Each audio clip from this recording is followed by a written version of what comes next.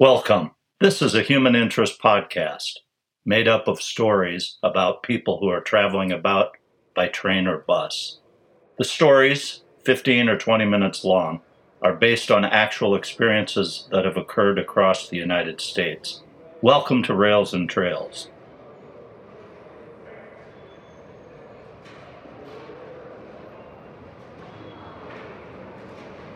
I arrived in Los Angeles in the middle of intense rainfall, monsoon-type rain. The wind was gusting with a slamming force that made it a challenge to walk to the entrance of the hotel. It wasn't until the next morning that I learned an EF1 tornado, with wind speeds of 110 miles per hour, had struck in Montebello, minutes from where I stayed near the Ontario airport. I'm from the central U.S., and plenty accustomed to twisters. But in all of the times I've spent in Southern California, this was a first. Looking back, it was a harbinger of what was to come for the rest of the trip. Storms of one kind or another. The next morning was quiet. It's often that way after a violent storm. A placid calm falls over things, and birds chirp and sing and dance around, reminding us that it's a new day. It's still an enchanted universe. I completed my work in Torrance and ordered a Lyft ride from my location on Crenshaw Boulevard to the starting point for the next leg and primary purpose of my trip. I was departing from the Patseoras Plaza bus stop, east of LA's Union Station, for a 5-hour coach ride up to Fresno. The Lyft driver was a friendly guy who studied my destination inside of his rideshare app. He had a mix of curiosity and concern as he turned to me in the back seat. "You're going to the bus station?" "Yes, thank you." Then a slight pause. "Are you familiar with this area?" "I understand where it is." This seemed to satisfy his curiosity for the time, and we spoke about his work as a Lyft driver. Kerman has been in Los Angeles for 3 years, after spending his first year in the United States in New York City. New York was too cold for him. His home country is Lebanon, and our talk moved naturally to food: tabbouleh, shawarma, pursed bread, and hummus. I asked if he is satisfied with the Lebanese cuisine in Southern California. He offered that he's plugged in with a local Lebanese community in LA. This group has been, for him, a valuable source of authentic fare. I suggested that it probably feeds him in other ways too, which generated a smile and a glance back in the rearview mirror. After a period of quiet, Kerman circled back to the topic of the bus station. "Daniel, forgive me for suggesting it, but I think you try to go to these places, these crazy places." "Are you trying to say that it is a dangerous place?" He looked into the mirror again. "Yes, I don't know. It's a feeling I have. It gives me anxiety. There are many homeless people there, and crime." I thanked him for his concern and said that I believed everything would be fine there, and further explained that I selected this particular schedule because it was departing at 2 p.m. and arriving in Fresno about 7 o'clock at night. The entire trip would occur during daylight hours, which should hedge the sort of issues that might occur after dark. I also assured him that thousands of people travel through Union Station without any issues. I didn't tell him that a part of my interest in this trip was related to a 2022 bus shooting in which a person was killed and 4 more were injured. That incident occurred inside of a bus north of Sacramento. But that is a story for another day. It was the first day of Ramadan, and talk migrated back to the subject of food as Kerman was presently fasting until about 6:30 p.m. There is little debate that among religious fasts, Ramadan is a serious commitment requiring unflinching discipline. 0 food intake between sunrise and sunset for the entire period, 30 days, demands nothing less than full adherence. I got a laugh out of him when I shared an experience that Vic and I had during Ramadan about 5 or 6 years ago.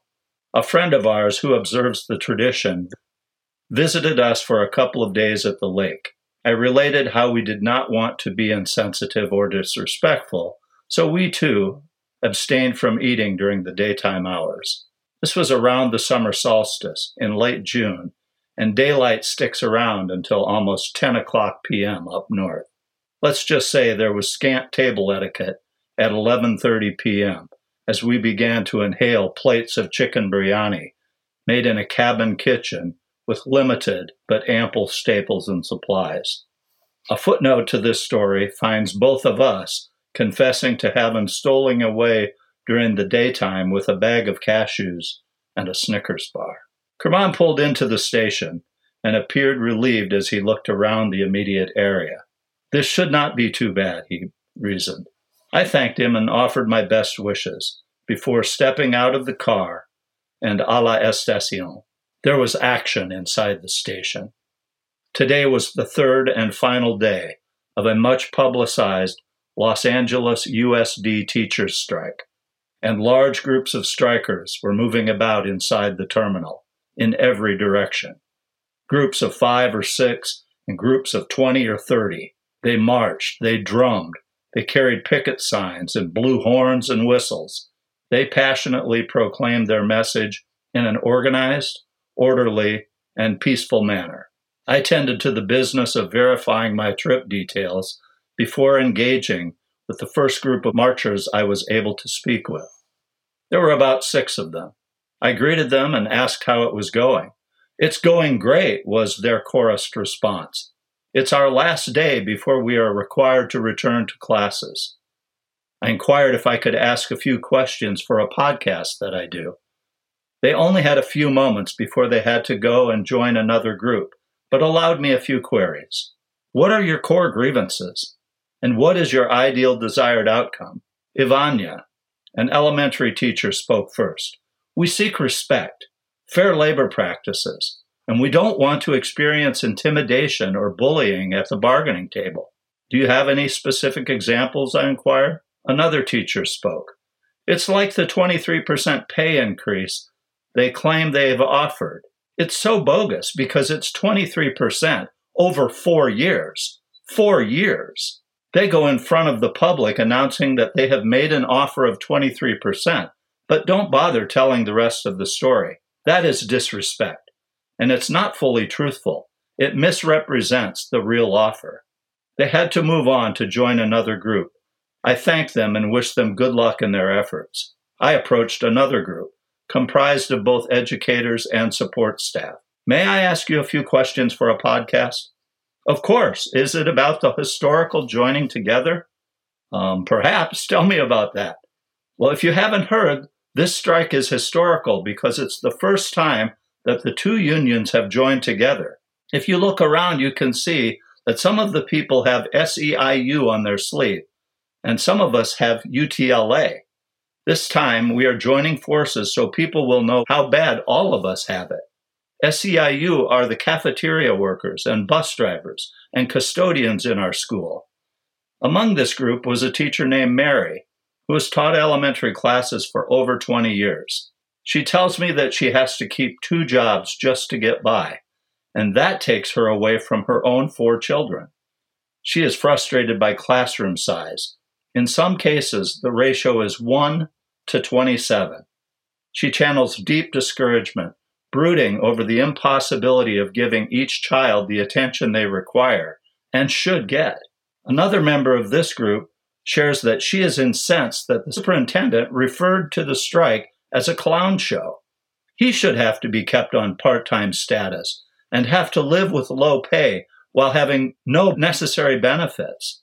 I shot several pics of picket signs, attempting to capture key themes from the larger body of strikers. "Somos esenciales todos los días." We are essential every day. "Exigimos respeto." We demand respect. Another declared, 1 out of 3 SEIU employees say they have been homeless or are at serious risk of becoming homeless while working for LAUSD. And another, "WTF? Where's the funding?"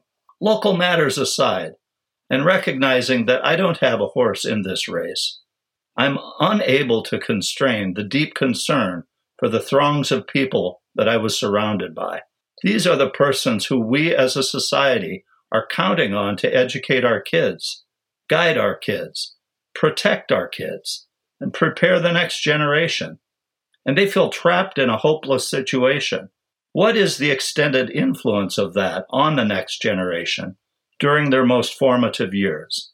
The purpose of this podcast and my personal mission is not to advocate for labor, but I am sincerely sympathetic to what I observed while traveling through LA during this strike. And as a parent of 4 adult children, I have a decades-long commitment to advocacy for kids. The juxtaposition of these persons' reality set against the perverse nature of so many attacks on public education is jarring. Flippant threats of criminal charges brought against teachers of truthful history. The banning of books that have been perfectly acceptable throughout my entire life, which for decades caused no social damage. I arrived during the Eisenhower administration, by the way. It raises so many questions about our values and our priorities. Raising absolute hell over faux issues built around political talking points is utterly disingenuous, with the kids being the ultimate victims.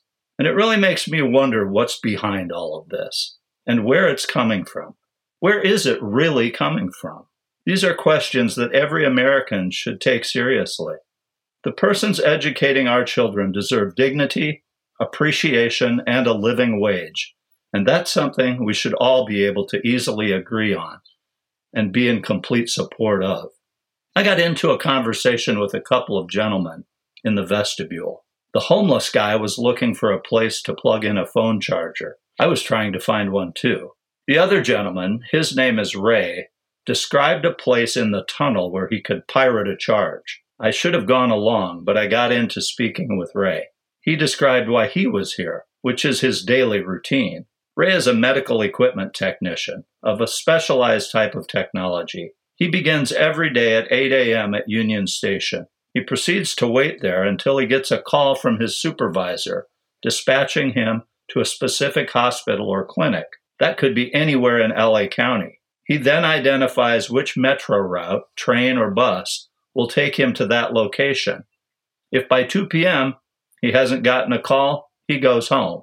Ray is also a Navy vet, and we compare notes on our military experiences. He's conflicted about the strike and shares that if he had it to do again, he would be a teacher. But he would not want to teach in a public school. He would teach in a Catholic school. It was about 1:30 p.m., and it was time for me to head up to gate number 8 for my ride up to Fresno. I walked outside toward Paseoras Plaza, pulling my roller bag along the outdoor stone corridor. Reaching the staircase, I picked it up and carried it up the remaining 6 or 7 steps. As I got to the final step, a pair of police officers were restraining a woman, maybe in her mid-30s, and quickly had her in handcuffs. They turned her toward the railing, while at the same time a group of 3 men were moving purposefully in her direction. These guys were not in uniform. In fact, they looked like guys who were just hanging around the bus station. They wore ball caps, jeans, and faded hoodies with visible wear and tear. One of them wore a pair of blacked-out wraparound sunglasses. He was a big guy with a thick beard, and the shades gave him a menacing look. One of them carried a black duffel bag over to where the woman and the uniformed officers stood. I was standing about 10 feet away, leaning against a rail with about 7 or 8 other people. Lots of cell calls were being placed, and other groups of law enforcement began to arrive. After a period of time, a smoked-out SUV pulled up to the curb, and a canine emerged with his handler. They had the dog sniff out the duffel bag before securing it in one of the vehicles. Passengers were coming and going. A bus departed for Phoenix. Another came and passengers boarded for San Francisco. There was a steady stream of activity, and all the while the young woman was being held. A police helicopter flew directly overhead a few times. I don't know if it was related to this incident, but it seemed pretty low to me. A passenger spoke to me. "Now what's this all about? All these cops here for this one little lady. Come on, man, this seems like some shit." There certainly is a large group of them, I acknowledged. Whatever's going on, I'll bet the answer is in that bag. I moved toward the boarding area by the curb, and only a few feet away from the police car that she was being held in, with the rear passenger door open, I could hear some of the questioning.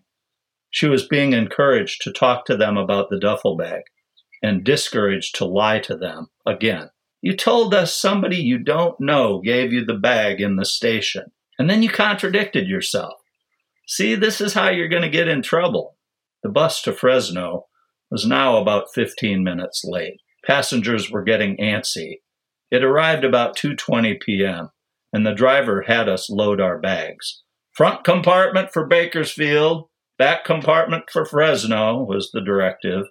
Once completed, the driver announced that he would be right back. In 10 minutes, he had to get fuel or we would be pushing the coach up to Fresno. With that, he pulled away from the loading lane, to the dismay and bewilderment of most of the passengers. I spoke with a gentleman who had boarded in Long Beach and was required to get off the bus here and wait. He was traveling up to Bakersfield to take his 92-year-old uncle to a medical procedure the next day. He was grumbling about being forced off the coach and that he had to stand on a concrete curb. He stated that it would have been better to drive his Chrysler 300. That machine floats, and at least I'd be comfortable, not like this bullshit. He told me it has 3 TVs in it, 2 in back and 1 in front. It was getting close to 3 o'clock, and the driver still had not returned from refueling. A young professional woman stood beside me. She seemed concerned that he still had not returned. Something is not right. Look at this. She showed me her tracking app, which showed the bus had already arrived in North LA, the next stop.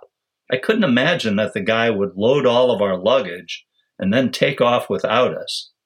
I guess there were 30 or 40 of us waiting to board. I shared with her that I do a podcast on bus and train travel, and that I was certainly getting content for a new episode. She was very curious about it and had several questions about my show. Eventually, she told me that she works at a Fresno nonprofit that hosts a few different streaming services, including a podcast and shows that provide public access where she lives. It ended up being a terrific conversation, and she is clearly a knowledgeable expert in her field. Around 3:15, the bus finally reappeared, and the driver lined up everyone to board. He wanted everyone in a single file line alongside the bus. His sharp demands riled people and did nothing to help with the passengers' frustration. About the same time, the young woman in cuffs was being whisked away in the police vehicle to face whatever her immediate future might include. This time there were 2 bus drivers. The first one was apparently in training, and he was accompanied by an instructor.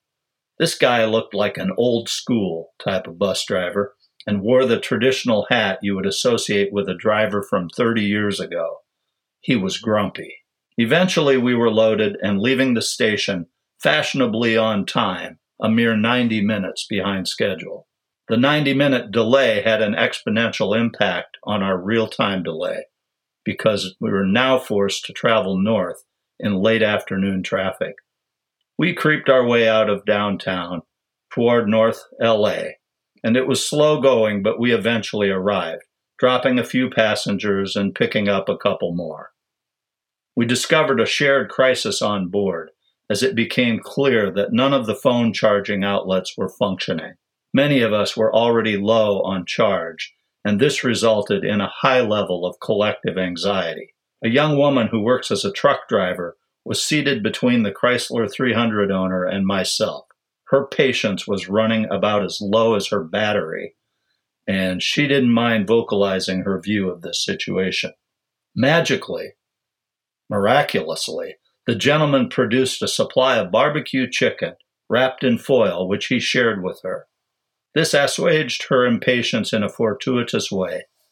I wouldn't have been surprised if she'd gone off on the old driver. The Chrysler guy shared some of his history. He has 9 children and lives in Long Beach. He used to live in Bakersfield. He's been into motorcycles his whole life. His uncle used to be heavily into bikes. He's too old to ride now. At one time, he owned over 10 classic models, hardtails, choppers, sportsters, a duo glide. That's who got him into it. His uncle's motorcycle name was Smitty. That's what he still calls him. His last name is Smith. His own motorcycle name is Papa Cricket. I thought about it after he told me that, and it made sense. The name seemed to fit, and he fit the name. He was good stuff, and I knew it. We journeyed on through San Fernando and began the ascent on I-5 toward Tejon Pass. There was still a lot of traffic, but our movement was consistent now, without the starting and stopping. I observed a small group of what I thought were possibly farm workers. They mostly kept to themselves, traveling light. 2 males looked like family. Father and son? Perhaps an uncle? I made eye contact a couple of times, but only found the vacant gaze of the unknown, or maybe better, the unknowable. The younger one was forced to find a seat in the rear of the bus, separated from his elder, who was a couple of rows in front of me. As we finally came to a stop in Bakersfield, and after everyone had disembarked who was doing so, the younger one came up and said something to his traveling mate. The elder lifted a half-gallon carton of milk to his mouth and drank deeply, before surrendering what remained to the boy. He eagerly finished what was there before returning to his seat. A series of thoughts raced into my mind. I considered how unthinkable that would have been only a few short months ago, with COVID-19, unless you had no choice. The next moment, I was standing on a tee box at a golf outing a few years back. One of our foursome produced an elegant-looking flask, the contents of which, according to its owner, was straightening fluid. He ceremoniously passed it around to each of us. We lifted it to our lips. I reflected on the difference, socially speaking. The only meaningful difference to me seemed to be need. It was obvious that the young man was thirsty or hungry, or both. We golfers, meanwhile, were engaged in an odd exercise in privilege. Back when we boarded in LA, someone had already taken my reserved seat in 3C. At that point, I wasn't going to sweat it, and I ended up in row 8. That person got off in Bakersfield, and so I moved forward and reclaimed the seat for which I had been ticketed. We had a couple more hours' ride, and I'm not sure it was the right decision. Now, only one seat separated me from the instructor driver, and that guy talked incessantly. Not only that, his style of talking included saying everything twice. It's going to be a long time before these fields dry out from all the rain. Yep, going to be a long time before these fields dry out with all this rain. There won't be time tonight, but tomorrow I'm going to get some catfish in Fresno. I won't be able to tonight, but tomorrow I'm going to get some catfish. I was feeling fatigued by now, and this guy was driving me crazy. But he ended up saying something that really stuck with me. He was telling the apprentice driver about a recent route he had driven, and he used a long wind-up to tell him about a guy who had ridden on that bus. You know what? This guy was a real estate broker. A broker. Not a salesman. He was a broker. You know, a broker makes a lot of money. They can do things that an agent can't do. It just keeps running through my mind. What's a broker doing riding on the bus? What's a broker doing riding on the bus? It just doesn't make sense. Several things began to make sense to me. I reflected on the gaping space between what this tenured employee of the bus company thinks about their customers and what it means to be a brand ambassador in contemporary parlance. And what about engagement, another closely measured indicator? It's easy to understand why bus travel often feels like a herding experience. It was past 9:30 when we finally arrived in Fresno. We were advised that the station was already closed. I looked at my phone with 4% battery life and hoped I could get an Uber before it ran out. The app showed his arrival in 7 minutes. I closed the app and waited, hoping he didn't cancel, which would start the process all over again. He didn't, and I got into the Uber for my hotel. Halfway there, I watched as my screen went black.